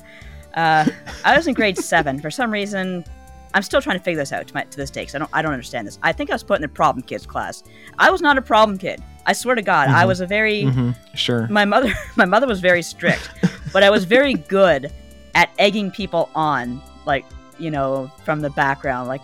I've always liked stupid jokes, and I could not be a teacher, because the first thing a kid's going to do is say, oh, titties, and I'm going to laugh, and then I can't be their teacher anymore. So I was in the bad kid class for whatever reason, and there was a really, really smart friend I had named Yoni, and he was just a brilliant writer, was 10 years above his skill level for writing, and he penned what I call to this day the greatest fan fiction ever wrote. And I don't remember the name of the fan fiction. All I remember is that it starts with Hulk Hogan's grandmother getting killed. And then Hulk Hogan goes on a revenge plot, and he recruits Pac-Man and the Super Mario Brothers and just all these characters to go on this revenge quest, and they fight demon toilets. And then the thing I remember distinctly most is that Mega Man killed Megavolt from Darkwing Duck by backing him into a pail of water. But he was holding on to Megavolt at the same time, so he died too. And it just sacrificed his life. Sacrificed his life. Pew, pew, pew. And it goes on and on. Finally, the world ends because it can't really take the force of this war. Homestuck? Did your friend write Homestuck? I'm wondering about that now when you put it that way. But there was a moral. I don't know if Homestuck had a moral. The moral is don't kill somebody's grandmother or the world will end. And that was the greatest fanfiction ever written. Yeah. 10 out of 10. 10 out of 10. Like, where's the book deal at? I was like not good at anything at this point in school except for writing and reading, and I thought that was the greatest thing I'd ever read, and I was so mad I hadn't written it myself, but I was writing like a little fantasy story of my own. But yeah, that was pretty awesome. And also I just liked having a friend who was into the video games and pop culture and stuff, because believe it or not, like it wasn't a big thing when I was that age, especially for girls. So I could understand the artistry of Mega Man killing Megavolt by pushing him to some water. See, that was brilliant. I'm so glad I got to read that passage. So I'm always nostalgic for good fan fiction, and God knows back then, at my age, people didn't write fan fiction. So that was like maybe the only example I ever know of someone else doing this horrible, dirty thing. And I appreciate that moment in my life. And that was Nadia's Nostalgia Nook. Great. I mean, thanks for coming. I wrote fan fiction when I was younger. None of it's published. You'll never find it. What was like your favorite, franchise? So a lot of them, I wrote like a series of comics when I was younger that starred the Chocobo from Chocobo's Mystery Dungeon. Aww. And it was him kind of mixed with Goku. And he would just keep powering up and taking on more like Final Fantasy characters. Because I was weird. I never played the Final Fantasies until I was older, but I had both Chocobo's Mystery Dungeon 2, I think it was, and Chocobo Racing. So I knew knew all about the Chocobos. Yeah, I knew all the monsters and stuff of Final Fantasy from a young age, and I loved them. Chocobo Racing, I'm so excited for the new Chocobo Racing. I am too. Idea. Like when I play Final Fantasy, I am all 14. I have generations of great racing chocobos. You'll never beat me. Actually, Alpha shows up, or that particular chocobo from Dungeon shows up in Final Fantasy 14, so you have to play for that reason. Oh, see, I do. That's the reason I got to start. Yeah, no, I loved Final Fantasy, and then eventually got into other series, and then just kind of dropped it all together. But I've had the itch every now and then when I play something that I really like and feel like I want to continue it in some way. So who knows? Maybe I'll cave, or maybe I have caved already. We don't know. And there's work out there under a pseudonym, but you'll never know. It's under Moosey C. They never saw it coming. Yeah. I don't know. Fan fiction's fun. Something I wrote at oneup.com a long time ago, and I actually might rewrite it sometime, kind of update it for us modern enlightened people. I talked to people and they told me about the fan fictions they wrote as kids, and I collected the best like stories from that. And there's two of my favorites. Number one, the guy who basically novelized all of Final Fantasy VII and claimed it his own and got an A because his teacher probably thought he was like, wow, this is really cool sci-fi for your age. That's very nice. And then I have another friend who that's my guy right there. Big fan of him. You remember the 90s, the whole Bobbit thing, right? I don't. The guy who got his penis cut off by the. Oh, I thought you were talking about the Bobbit. That was very different. Not the Hobbit, the Bobbit trial. No, I was thinking the Boppet, like the Boppet. Oh, Boppet, turn it, twist it, pull it, cut it off, cut it off, throw it out a window. Anyway, that one. Oh, yes. Okay, yeah. Okay, I'm on board again. Okay. Well, strangely enough, that also involved a Boppet. Oh, the show's already gone to hell. But a friend of mine said that they wrote a fan fiction where Mario got his penis cut off by Bobbit, and they said they were so embarrassed by the fan fiction that they snuck out at night and threw it in a dumpster. You can't just casually get rid of it, like throw it in with some old trash, like lift up some old trash and tuck it in. No, you have to make sure. You have to know it's gone. You got to light that trash on fire. And you sneak out at night to do it. That's the best part. No one can see you, not even God, because the light's not on. The light's not on. God can't see you in the dark. Exactly. He's got very, very bad night vision. People don't know that. Well, one of my, this was a while back. It was during quarantine or something, but I was on one of like the mini Zoom calls that have happened in quarantine and all that, and someone was telling me that they had given up drinking for Lent, and they were having trouble and they were like, oh, I just really want a beer tonight. And me being the great influence that I am, I was like, you can drink right now. And they were like, what? I was like, yeah, you're inside. God can't see you. There's a roof over your head. That's just how it works. Only roofs can block the all-knowing gaze of God. Well, this has been a Nadia's Nostalgia Nook that went off the rails, but that is probably the proper way of things. This is what happens when Kat's not here. No one's here to rein us in. All right, let's move on to Random Encounters. That is a rundown of all the news.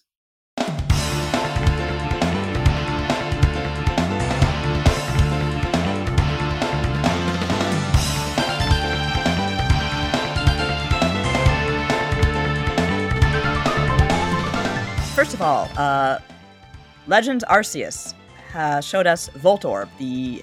He's Sweein. He's Swee, yeah. He's made of wood. He's very cute. Did you see the stop-motion animation they put out with it? Yes. Oh, it's so adorable. Aww. Like, I just like Pokemon doing cute things and being pals and hanging out together. Like, me too. It's just it's a good time every time. So I like that they did that with this one, because the previous Hisui variant one they did was some weird found footage horror film. That was great. Holy shit, I was into that. It was cool. And a Pokemon Company is getting a little weird. I like it when Nintendo franchises and Nintendo properties get a little weird. But Pokemon Company was getting extra weird, so I was like, yeah, all right. And this was a cool way of then, not doing that thing again, but now we have a little stop motion thing where Voltorb just wants some berries and then electrocutes everybody. Oh, and that's why I love Pokemon so very, very much. This is an item that's more in Kat's domain, but I'm going to have to step in here. Takanobu Terada, I mispronounced that, I apologize, producer of the Super Robot Wars series, has apparently he left Phoebe Studio back in August, but he's still working on the studio he's still working on the Super Robot Wars series as a supervisor, so he's not going anywhere. But he's apparently not with the company anymore. He's doing freelance stuff. Do you like Super Robot Wars? I forget. It's one that I've been told I would like. I feel like I would need to watch a lot more Gundam to be into it, because it seems like at its core, it is a very Gundam heavy series with then other, Macross and some of the other ones. So I would need to refresh. My mech stuff is more like tends towards the things that mechaphiles do not like. So I like Evangelion. Well, Evangelion is kind of universal, but I like the designs of Code Geass and some of the more out there robot designs. Though I don't know. Recently, I've been into the clunky robots and all that. So maybe I'll give some Gundam a shot. Don't tell Kat that. I can't have that. Okay. I already committed to Final Fantasy 14. I can't commit to Gundam too. Don't listen to this episode, Kat. You've been warned. We're hoping the Kat's not listening to this episode. One thing actually I think you're really into here is Persona 4 Arena Ultimax is coming to PC, Switch, and stuff. Yeah, this is huge. All right. So, I mean, Arc System Works has been on a tear of updating a lot of their old games. So is SNK.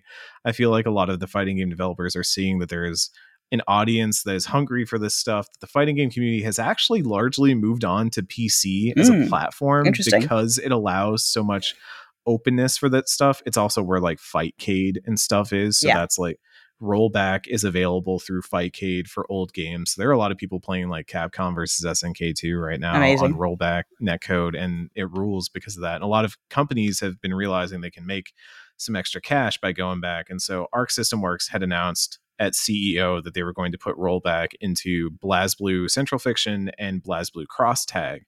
So they were already kind of updating their old stuff. But this is Atlas getting out here saying we're putting Persona 4 Arena Ultimax, which is, I got into this through BlazBlue Cross Tag because that had some of the characters from Arena in it.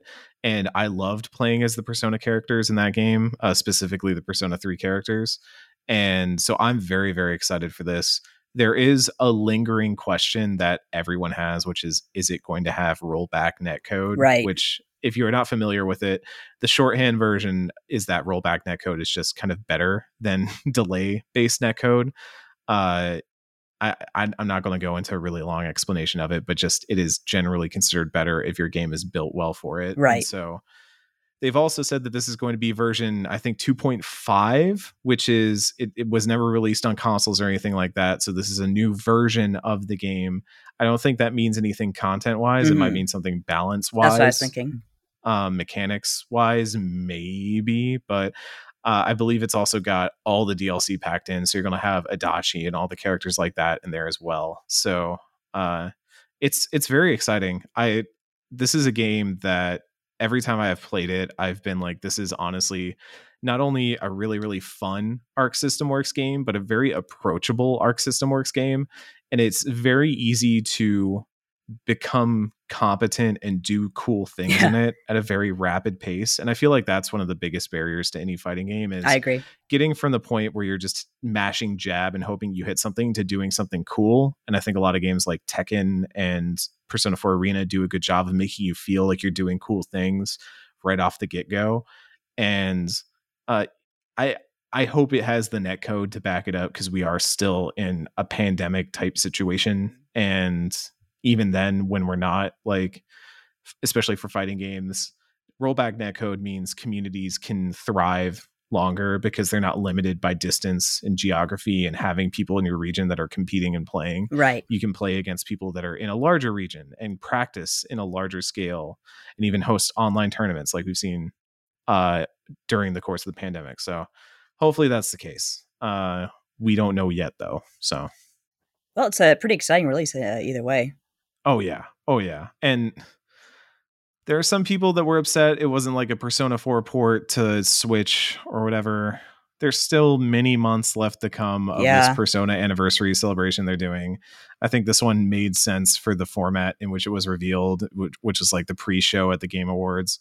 And it's a cool thing. This was absolutely not something I expected was going to happen, especially not as fast as it did. So, and yeah, maybe if it does well, maybe I don't think we get a Persona 5 Arena, but it would be cool to see them maybe do a DLC character or two and bring Joker and like Makoto into this game. That'd be awesome. That'd be fun. What the hell is Clockwork Aquario? Apparently it steals the world record for the most delayed game from Duke Nukem Forever. Yeah, so this was a story that popped onto my radar today, actually, because I had not heard of this game. But Clockwork Aquario it finally is out in Europe, but it was essentially an abandoned platformer that took the record for most delayed game from Duke Nukem Forever. Wow. At 30 years. So I think from 1991 to 2021. So it was originally developed for the arcade market, but Sega abandoned it and it kind of bounced around in various different places. It was essentially forgotten. And then I'm going to butcher the names of this, but ININ Games, ININ Games, and Strictly Limited secured the rights back in 2019 and brought on a lot of the original development team, which includes Wonder Boy creator Ryuichi Nishizawa, the creator of the Wonder Boy series, to finish it out and get it released. So yeah, that's awesome. That's cool that it's out and it exists, and it looks kind of neat. Like, I'm just looking at images and stuff of it, and it looks like it's got a look. So cool, good for them. At least it visually it looks better than Duke Nukem Forever. So, you know, that's not too hard. When I cleared the bar. I think I grew up in the era of vaporware because it was so easy for things to get lost when the internet was still kind of, stumbling along. Mm-hmm. For me, the real big first, this is coming, I swear to God, media event was Chinese Democracy from Guns N' Roses. Oh my God. Yeah. And then it came and I was like, it's a rock band song. The album has a couple of good songs on it, but it's not exactly worth, what was it, like 10 years or something? And thinking back, a 10-year delay, it feels like nothing anymore. Yeah, it's weirdness. Axl Rose. What good are you old doing, Axl man? Rose. Oh man, I love Guns N' Roses so much. It's such a mess. Analog Pocket orders are opening back up, but will cost more. Yeah, this one dropped today. Analog Pocket. So anyone who has pre-ordered an Analog Pocket, which is the super high-powered handheld that can do Game Boy Advance games, that sort of thing. Those are shipping on next week, and they're saying that on December 14th, orders are going to open back up at 8 a.m. Pacific time, and they're basically taking a similar structure to the Play Date, where it's first come first serve, and it will be stratified out into 3 different groups for shipping. So if you get in that group A, you're going to get yours in Q1 2022. If you get in group B, Q4 2022. And then if you're in group C, you're waiting until 2023. Yeah. So I have a feeling there might be a rush, like from people like me who know they want to get a Pocket at some point, but we're kind of waiting.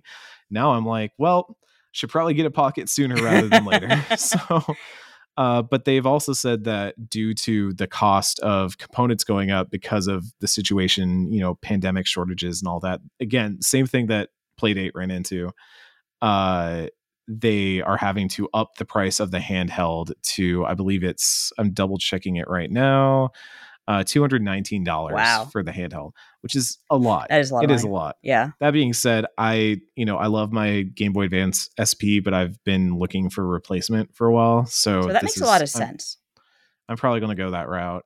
And I think it's a cool looking piece of hardware. It's, it's got the element of being both a good retro system and also just being a boutique electronic. It looks very nice. It looks cool. It's got a dock that you can HDMI into a TV with, so which is really awesome.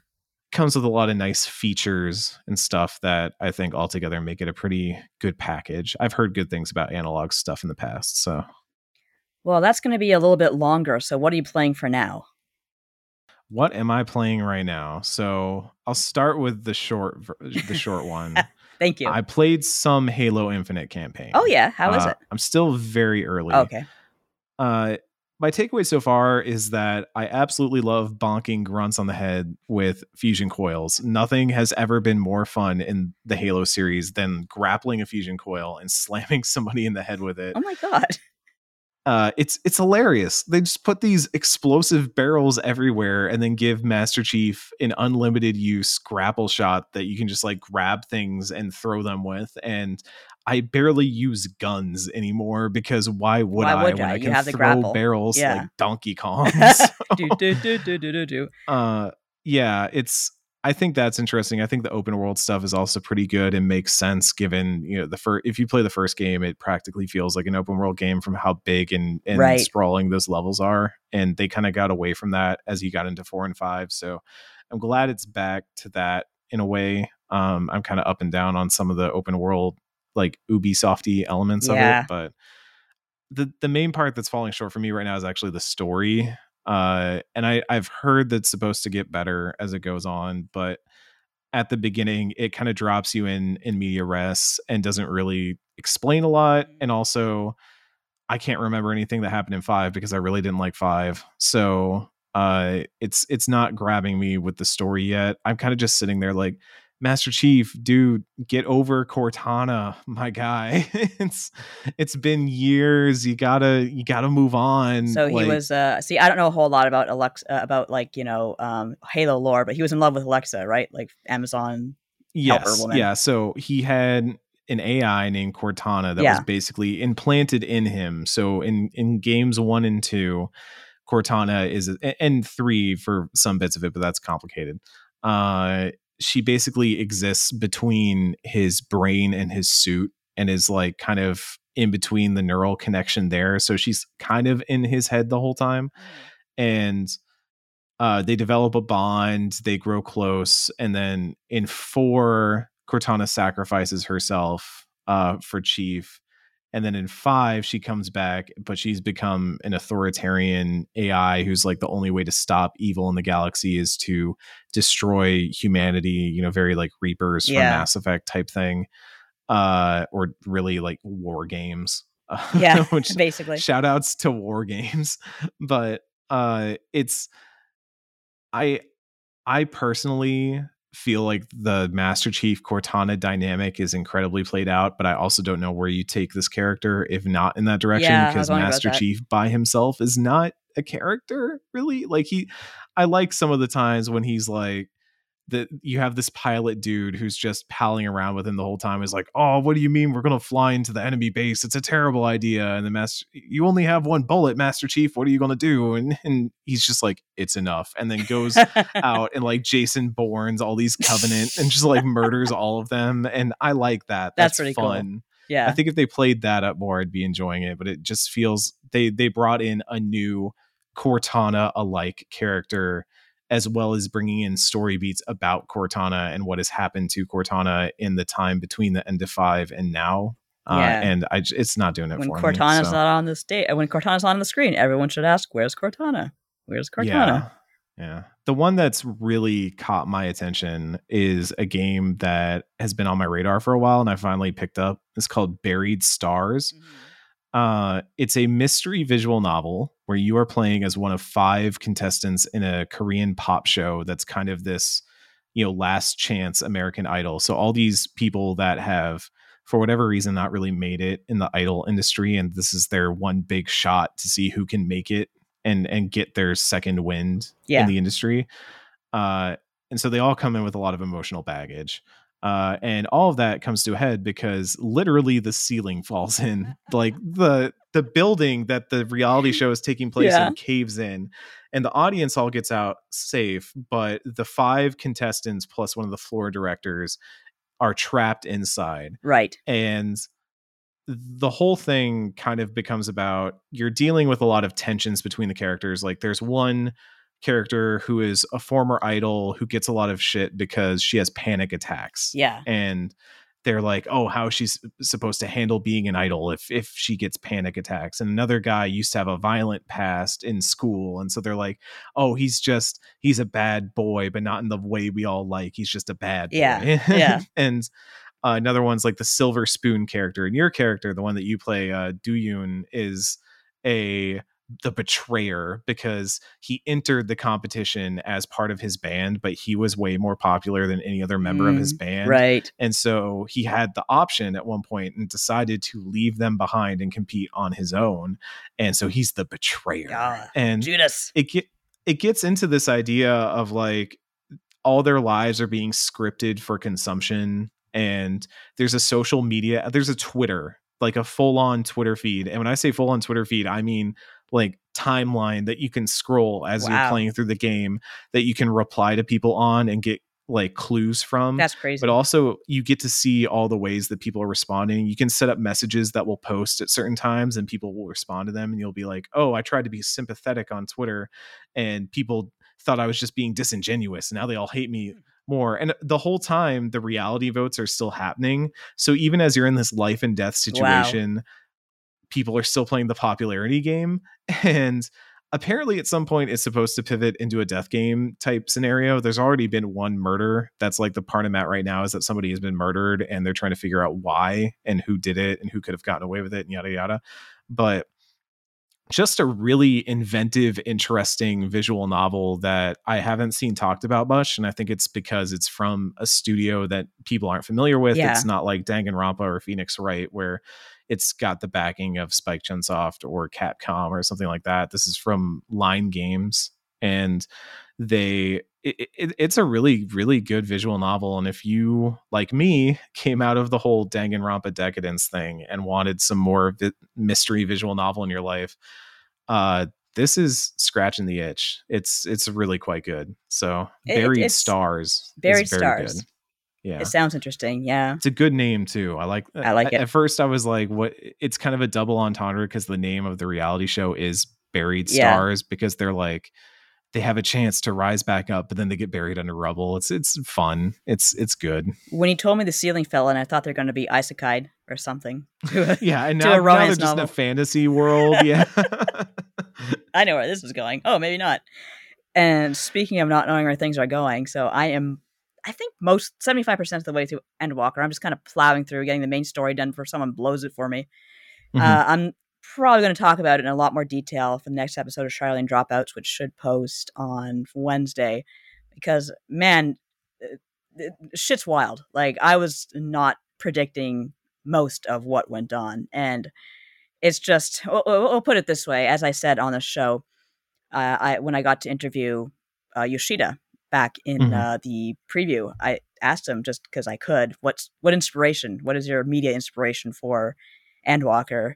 And he said Interstellar and Christopher Nolan in general. And I'm like, you can't see me, listener, I'm nodding very hard. Yeah. Yeah. That is all I'll get into. It's all just, I'm not saying like, oh my God, they pulled us out of their ass to throw us off the trail. I'm saying, okay, this all comes together in that weird anime magic way. But the point is, if you can believe it from a weird anime magic perspective, then you have succeeded as far as I'm concerned. So I'm glad it comes off as genuine, but it's a really, really fantastic expansion. So far, even better than Shadowbringer, which it was just top tier. Wow. Yeah, and I haven't really followed any of the reviews or anything like that, just to risk spoilers, so I don't know what people think in general, but I'm pretty sure the response is good. Yeah, everyone I've seen on social media has just been loving it. And granted, a lot of them are still working through it, but it seems like what people wanted out of this expansion, and also seems like I believe it's supposed to be kind of the end of an arc for 14. Yeah. And it feels like it's wrapping up very well. So it's definitely, like, from where I am right now, it definitely feels like it's wrapping up well. And it is, yes, an arc that's been kind of 10 years in the making.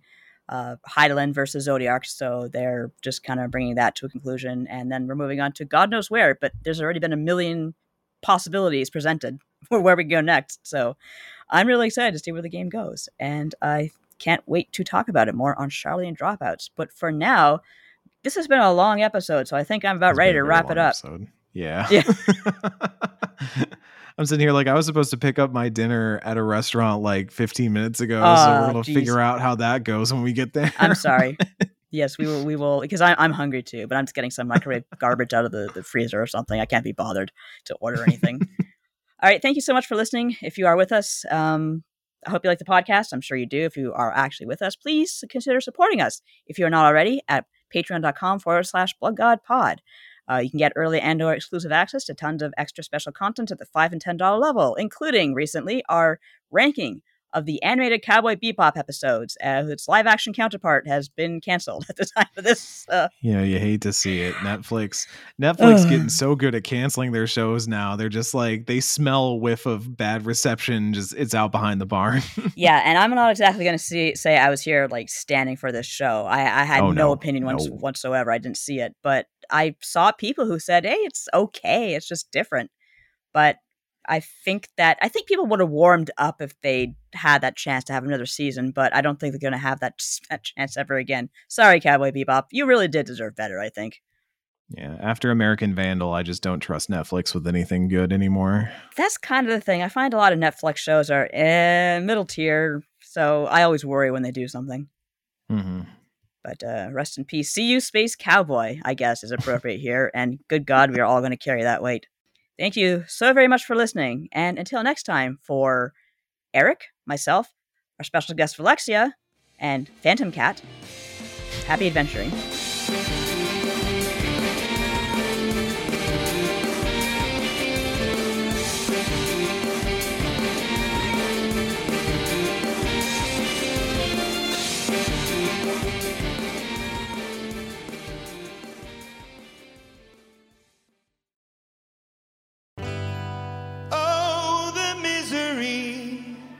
Everybody wants to be my